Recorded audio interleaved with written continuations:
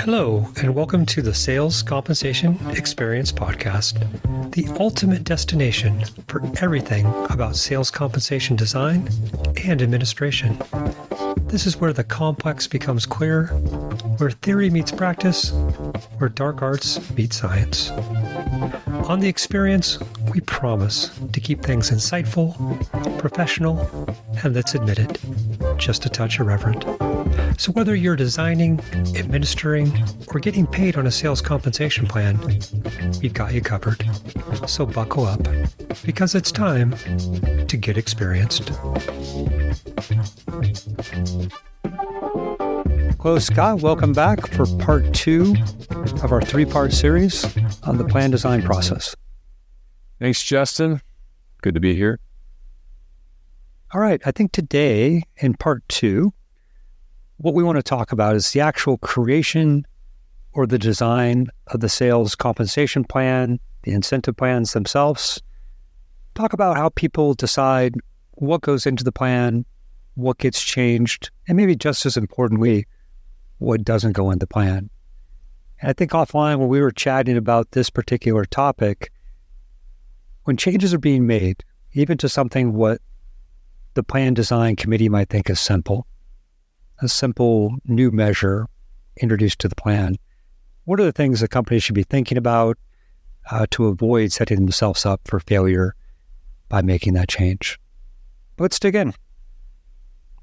Let's do it. All right. So plan design creation, how we did the assessment. We discovered some things. We either validated some hypotheses or we rejected our initial hypotheses of what was working and not working in the plan. And now we want to start to structure the plans themselves. What's the first step? Well, I think it's being clear on the structure. So what goes into a plan? What are the core ingredients of plan design? What's the anatomy of a plan? And there's a hierarchy, right, of decisions that are involved in the plan design process. It starts with the growth strategy. So how is the organization using its people, its human resources, to execute on the revenue growth strategy? So the first step is being clear, right, on the answer to that question. And that helps clarify where sales compensation fits in. So there is, also a hierarchy just in terms of strategic clarity, in that, you're talking at kind of the more strategic level, right? The value proposition, the products or solutions involved, customer segmentation, all this stuff. You start to get into, organization and, organizational alignment and jobs. What are jobs responsible for? And then you get into compensation. And there's, a widely held view with sales compensation design that, a sales comp plan is built around a specific job. And if you have, let's say, 5 different sales jobs, unique sales jobs, well, you can expect to have 5 different plans. So clarity on the strategy and the jobs and what is it the jobs are responsible for, that really has to be nailed down first. And that is the first kind of stop in our plan design process or journey, right, is to be very clear. If you don't have that clarity, then it's very difficult to design plans or determine what's wrong with the plans. We think of the assessment topic that preceded this one. You've got to have that clarity. The next step is it's specific to the jobs, and it's around the criteria for a job's plan eligibility.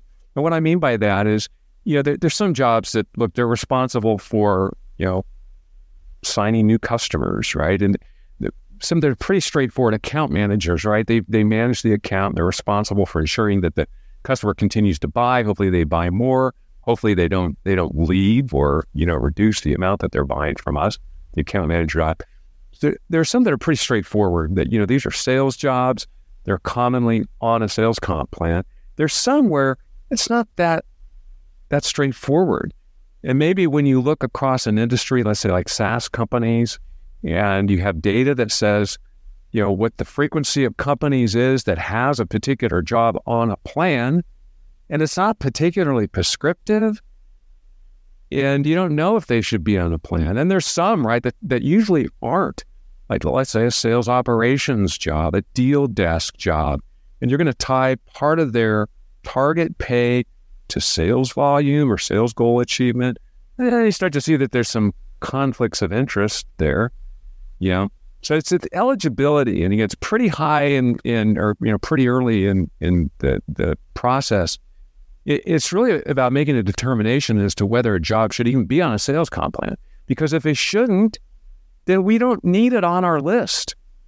And all other things being equal, we can simplify our process by removing a job from this process. So we've got our strategic clarity, we've got our eligibility. Third step in the process is about the value of the job. So now we're getting job specific, and we need to have agreement, right? Our decision making is probably going to include, what is the value of this job? How much can somebody in this job expect to earn if they're doing what we're asking them to do? If they hit their sales goals, for example. And then how are we structuring the pay between base salary, it's fixed pay, and their on-target incentive amount, right? Or at-risk pay, the variable portion of the pay. So that's the third piece, is pay. The fourth is, what are we measuring for purposes of determining their variable pay? And that gets to the job responsibilities, that gets to the sales strategy, and what this person needs to do in order to help execute our growth strategy. So the performance measures. Then last, to kind of keep things simple, there are subsequent steps, of course, but I'd say that the last thing in our primary structure has to do with the math, the mechanics involved in taking a performance score. Somebody achieves 98% of quota, let's say in a quarter, and translating that score into a payment amount. That's the math. And it's pay mechanics. So we talked about accelerators that would fall into this category of decisions. It's calculation and math, or something. Sometimes it's just as quick as a V lookup, right? Looking up into a schedule. Okay, based on this range of performance, here's what I get paid. It doesn't have to be complicated, but it's how you determine a payment amount. So that's our structure. I like the simplified approach. I think the first thing you talked about, this idea of what's changed in their go-to-market strategy. Do they have a new segment they're selling into? Have they launched a new product? Do they think they're going to find more revenue from existing customers this year rather than net new? Some of those decisions have to be made really before you dig into what do you want to change in the plan, or you're not going to have a lot of clarity as to what to change on the plan. Yeah. I think for different companies that could be wildly different in the upcoming year, or in some companies it could be pretty par for the course. Not a lot is changing, but hopefully based upon the assessment phase, those questions were asked and answered before you get into deep into the design phase, where you're in for a lot of iterations as time goes on. Yeah. I had a drink with a guy not long ago, right? This will underscore your point. He's a sales professional. He's all bent out of shape. And, it became known that, I work on sales compensation plans. He said, well, I'm really upset about a change in ours that was recently rolled out. And I said, well, tell me about it. He said, well, our commission, I was getting paid like 11%. And, now it's down to 8%. And I said, okay, why, what's the rationale for the change? So why that change? I don't know. So I don't know why they just cut our commission rate. Now, there's probably more to the story. No, there's some poor communication there as to why. But yeah, that's what's in this person's head. So, why are we making the change? What is it? that led us to this this particular point. And why is it a good change for you, salesperson? Even though your commission rate was maybe reduced, ideally, there's an opportunity to make up for that, or even make more. Well, yeah, I think that maybe this is something to underscore as we walk through the phases of the process. I think somebody in some fashion should be thinking about, how does these decisions being made, the why, the what,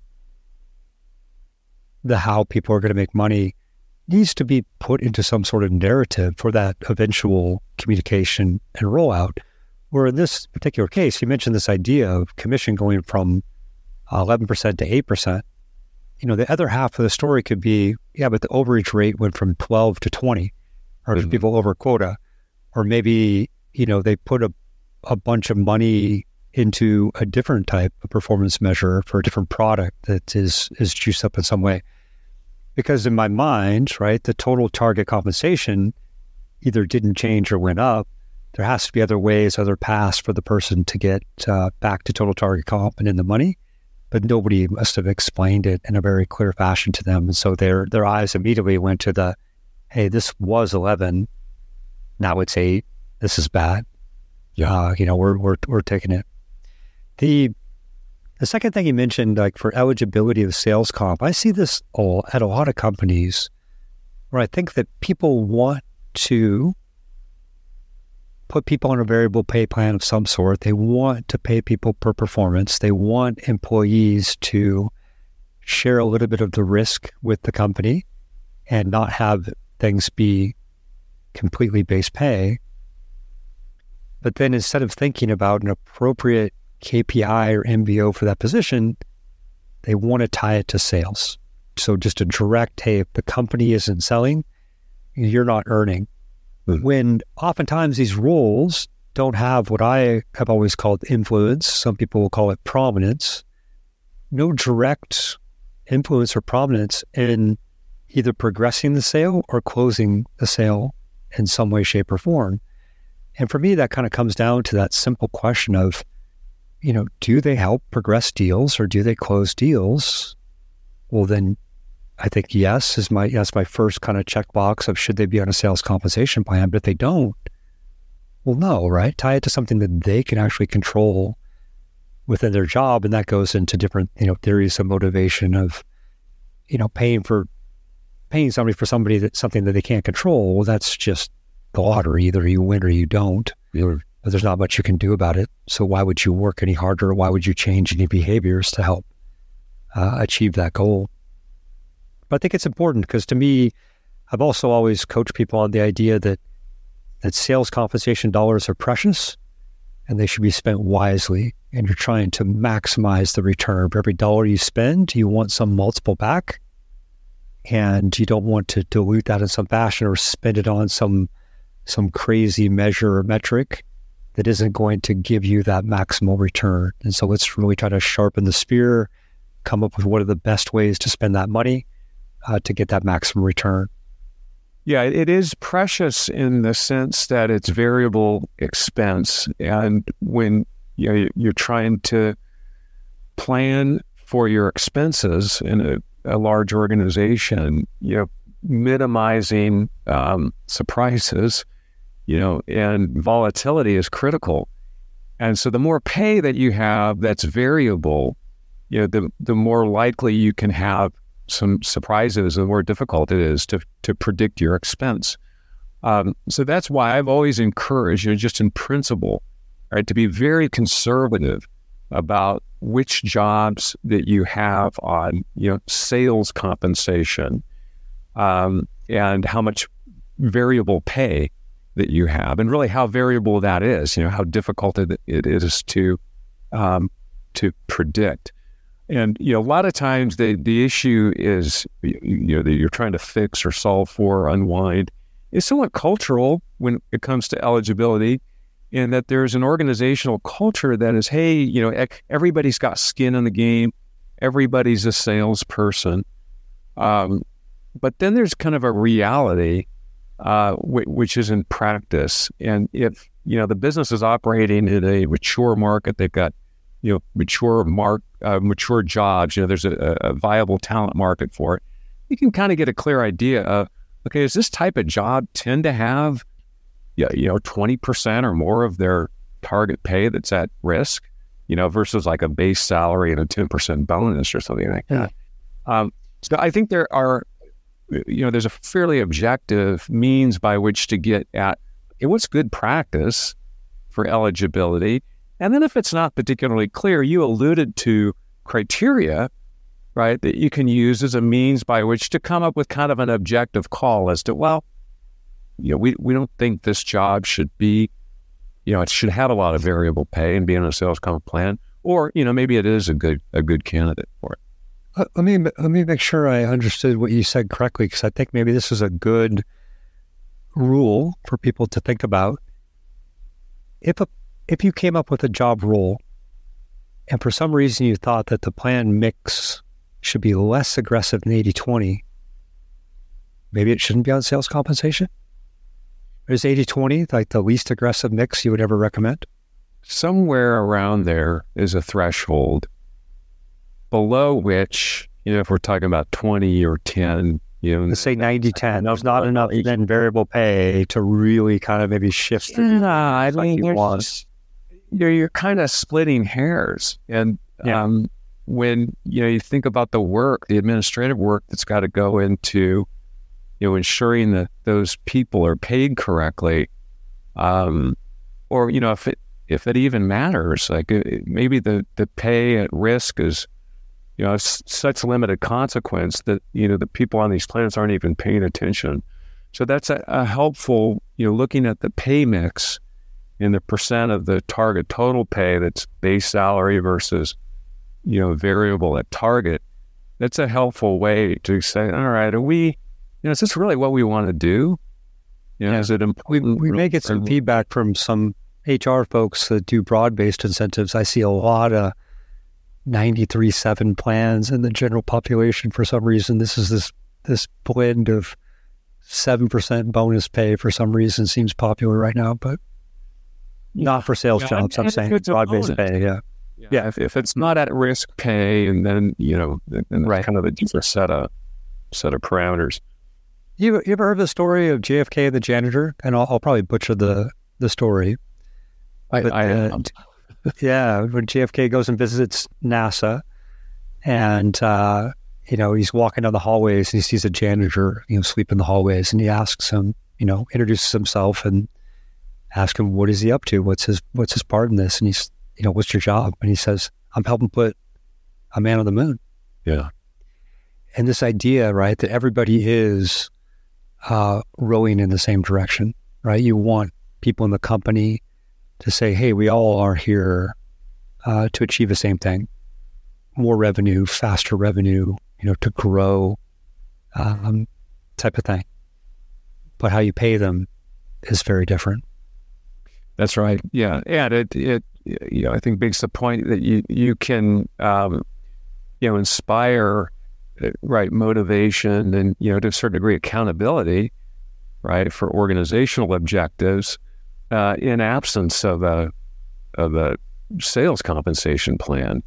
So it's one of multiple management programs designed to motivate behavior and recognize results. But it's just one. It happens to be relatively emotional, or can be.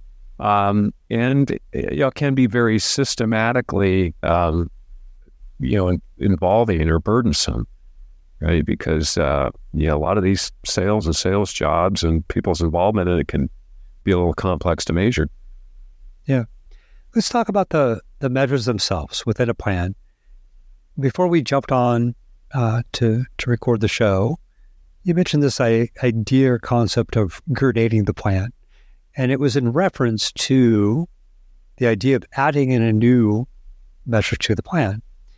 And I think when a lot of people think about this, today their plan has 2 measures, 3 measures, Maybe it's not great and has 5, 7, but oftentimes people don't think about taking out a way to pay. They oftentimes think about adding in a way to pay. But when people think about changing the measures in a plan, there's some risk involved with that. You wanted to talk about what we chatted with earlier about what are the risks of changing a primary measure in a sales plan? I think of it as the reliability of the measure, and that's both kind of an internal view, specific to the company, and I think more broadly, what's common for that type of job and the person in the job and the market. So something like, use the SaaS example again. If it's annual contract value, ACV, is the basis for credit. Well, that's not particularly foreign, from a market perspective. Any salesperson, it's worked for a few SaaS companies will recognize that as being a common measure. And then internally, well, hopefully, the company has a pretty reliable means by which to measure ACV, because that's, the basis for which, their investors, right, are valuing the company. So it's really foundational, to measuring growth and progress. Other measures, though, aren't maybe as reliable, in certain industries are well known. And so one example is, new logos. And so this one can be problematic for a company based on its stage of growth for a number of reasons. It's simple in concept, and it usually comes about because, the salespeople, they kind of start in the early stages of the company's growth. You're just going to sell to whomever, right? Sell everything you can to whoever will buy it. And then over time, the job tends to gravitate towards current business and current customers, because they are, in the view of the customer, they're representative of the company. And so, Justin, you're my sales rep. We built this trust. You've convinced me that your solution is what my company needs. I agreed. We bought it. I'm using it. I've got some problems. Well, who am I going to go to? I'm going to go to Justin. He's my sales rep. He's my guy, right? And so you, as the salesperson, are dealing with me and other current customers, right? So that comes at the consequence of growth, of new customers. And that's what the logo measure is all about. So it's pretty simple, right? Look, we need you focused on new customers, Justin. We cannot meet our sales growth objectives, on our current customer base alone. But okay, how are we measuring new logos? Can we measure new logos? And then you kind of, even, again, this is a pretty benign example, and it happens all the time, but really getting at the reliability of that measure in practice can be difficult. And often I've run into this problem from the data side, certainly, and definition with many banks of where they want to pay people for net new accounts. And the definition of what is new versus existing, or what is an existing customer versus a new customer, and the timeframes beyond, between events and different things can get really convoluted. And you try to keep pushing back to some degree to say what's fair, what's common sense, what's going to be understandable to the person on the other end of this comp plan, to understand what a new customer is versus an existing customer type of thing. But I'm using a different example, but what I'm getting at is that, you want net new logos, but it's the idea of how do you support that? We talked about this a little bit too before, about the idea of, from a process, from a system perspective, can you effectively go discern which ones are new? And is it going to be a distraction for reps disputing? Hey, this one's new. And you're like, nope, we sold to them one time 8 years ago at a different location. And this is the first time we sold to this location, but they were in the system, and it becomes a master data management problem. And so, if I saw that metric at a company, I'd be like, okay, how are we actually administering this today, and what problems is that causing? And is there a different measure that we could use to get the result that we're looking for, as opposed to this one. Yeah, business from new customers. Yeah, there's some conceptual issues as well, in that, okay, ACV, right, or sales volume, right, that's pretty straightforward. That the bigger the better, typically on each deal or transaction. Not so with a logo. So now we've transitioned into a type of measure that's fundamentally different. And so if your logo means 3 times the sales volume in a particular year versus the logo that I'm trying to convert, is that okay? Do we need like tighter parameters on that? So there's just a lot of definition that goes into what is a good sale or transaction under this particular metric. Yeah. It's funny, you keep saying ACV in my head. Working with a lot of SaaS cloud companies, a lot of companies, when they're startups, they'll start with total contract, total contract value. And oftentimes they'll tie in, a payment frequency to the reps over the life of that contract. As the people are paying, the reps will continue to get paid in over an annuity type payment. Companies at some point in time try to unwind that. A lot of people will go to ACV, where they're taking that total contract value, munged up, and then they're dividing it by number of years in the contract, and here's an annual contract value.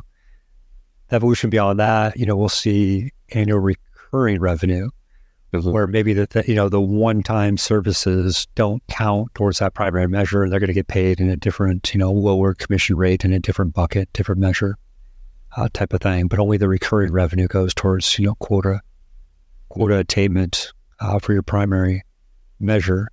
And then more recently, as I see this shift into consumption usage-based and people, shifting from net new to mining existing, there's this like net recurring revenue, maybe at the customer level.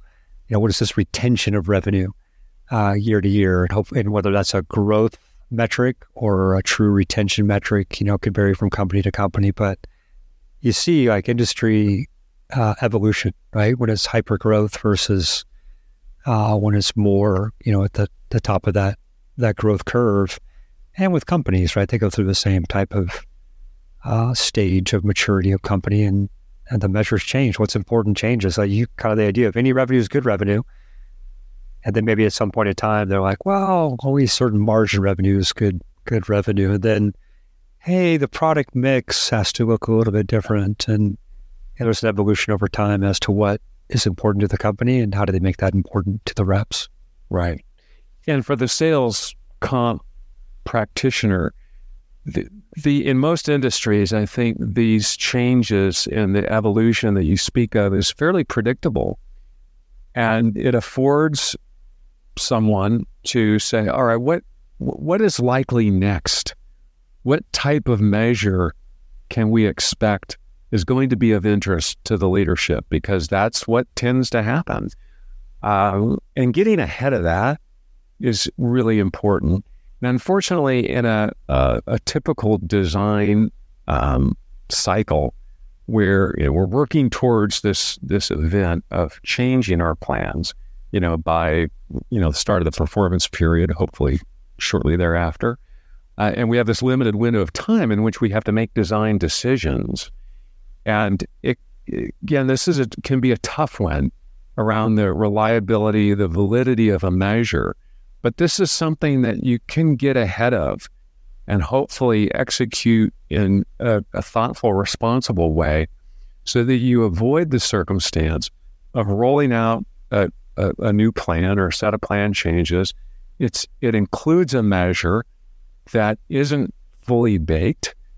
And because you're now tying people's pay to this measure, you've got a lot of disengaged salespeople. That's what you don't want to happen. So with new measures, I think there's this best practice, which is really just testing the measure and making sure the measure is sound first, that we can report it in a way that's accurate and timely, that salespeople understand how they can influence it. What are the levers that they can pull or the behaviors that they can undergo to change the outcome if we're talking about a goal-based measure, that all of that is nailed down before you're actually tying somebody's pay to it. Yeah. You mentioned a couple of times now this idea of rolling out the plan pretty early in the fiscal period. And I've always talked about, as early as possible. And kind of to me, like the last trigger point is, SKO. But in companies, some, will roll it out beyond that. But I would say like that's kind of the final time to roll it out at sales kickoff. And as you were describing it just now, and kind of this idea of people being upset and not understanding the plan, went from 11 points to 8 points of commission. And I think about as a sales leader, I would want, my sales kickoff to be the peak of motivation, the raw. People are going to come out of that, hard charging, ready to go, and kind of setting the tone for the year.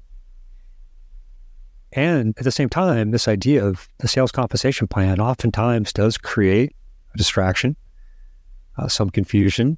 I think at more companies, the rollout process is poor rather than good. Not done well at a lot of organizations that I've seen.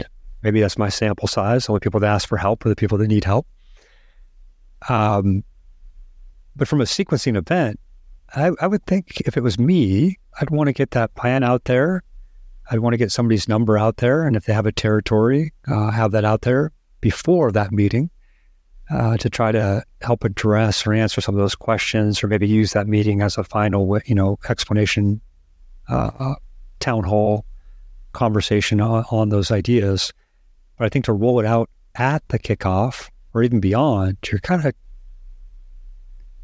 taking some of the accelerant out of the rocket ship, right? You're maybe taking a step backwards there on the motivation of the team. But certainly a lot of sales leaders would agree with you that get it out early is have it out. Yeah, they'd like to have it out by SKO or even before. In reality, that is only a dream for a lot of companies, and not what happens.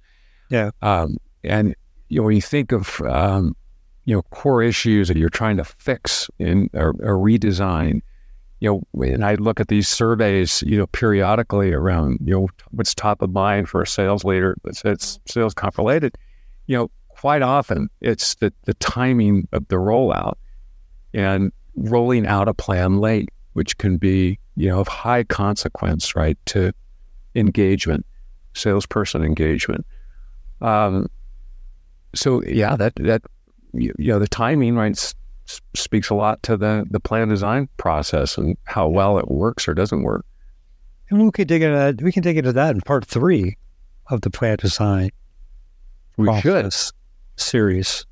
Let's wrap up part 2. And I think the last piece of the puzzle you mentioned, after the idea of making sure we understand how we're going to market different job roles, what segments are we going after, making sure all these decisions are in place. You talked a little bit about eligibility, who should be on the sales compensation plan or not.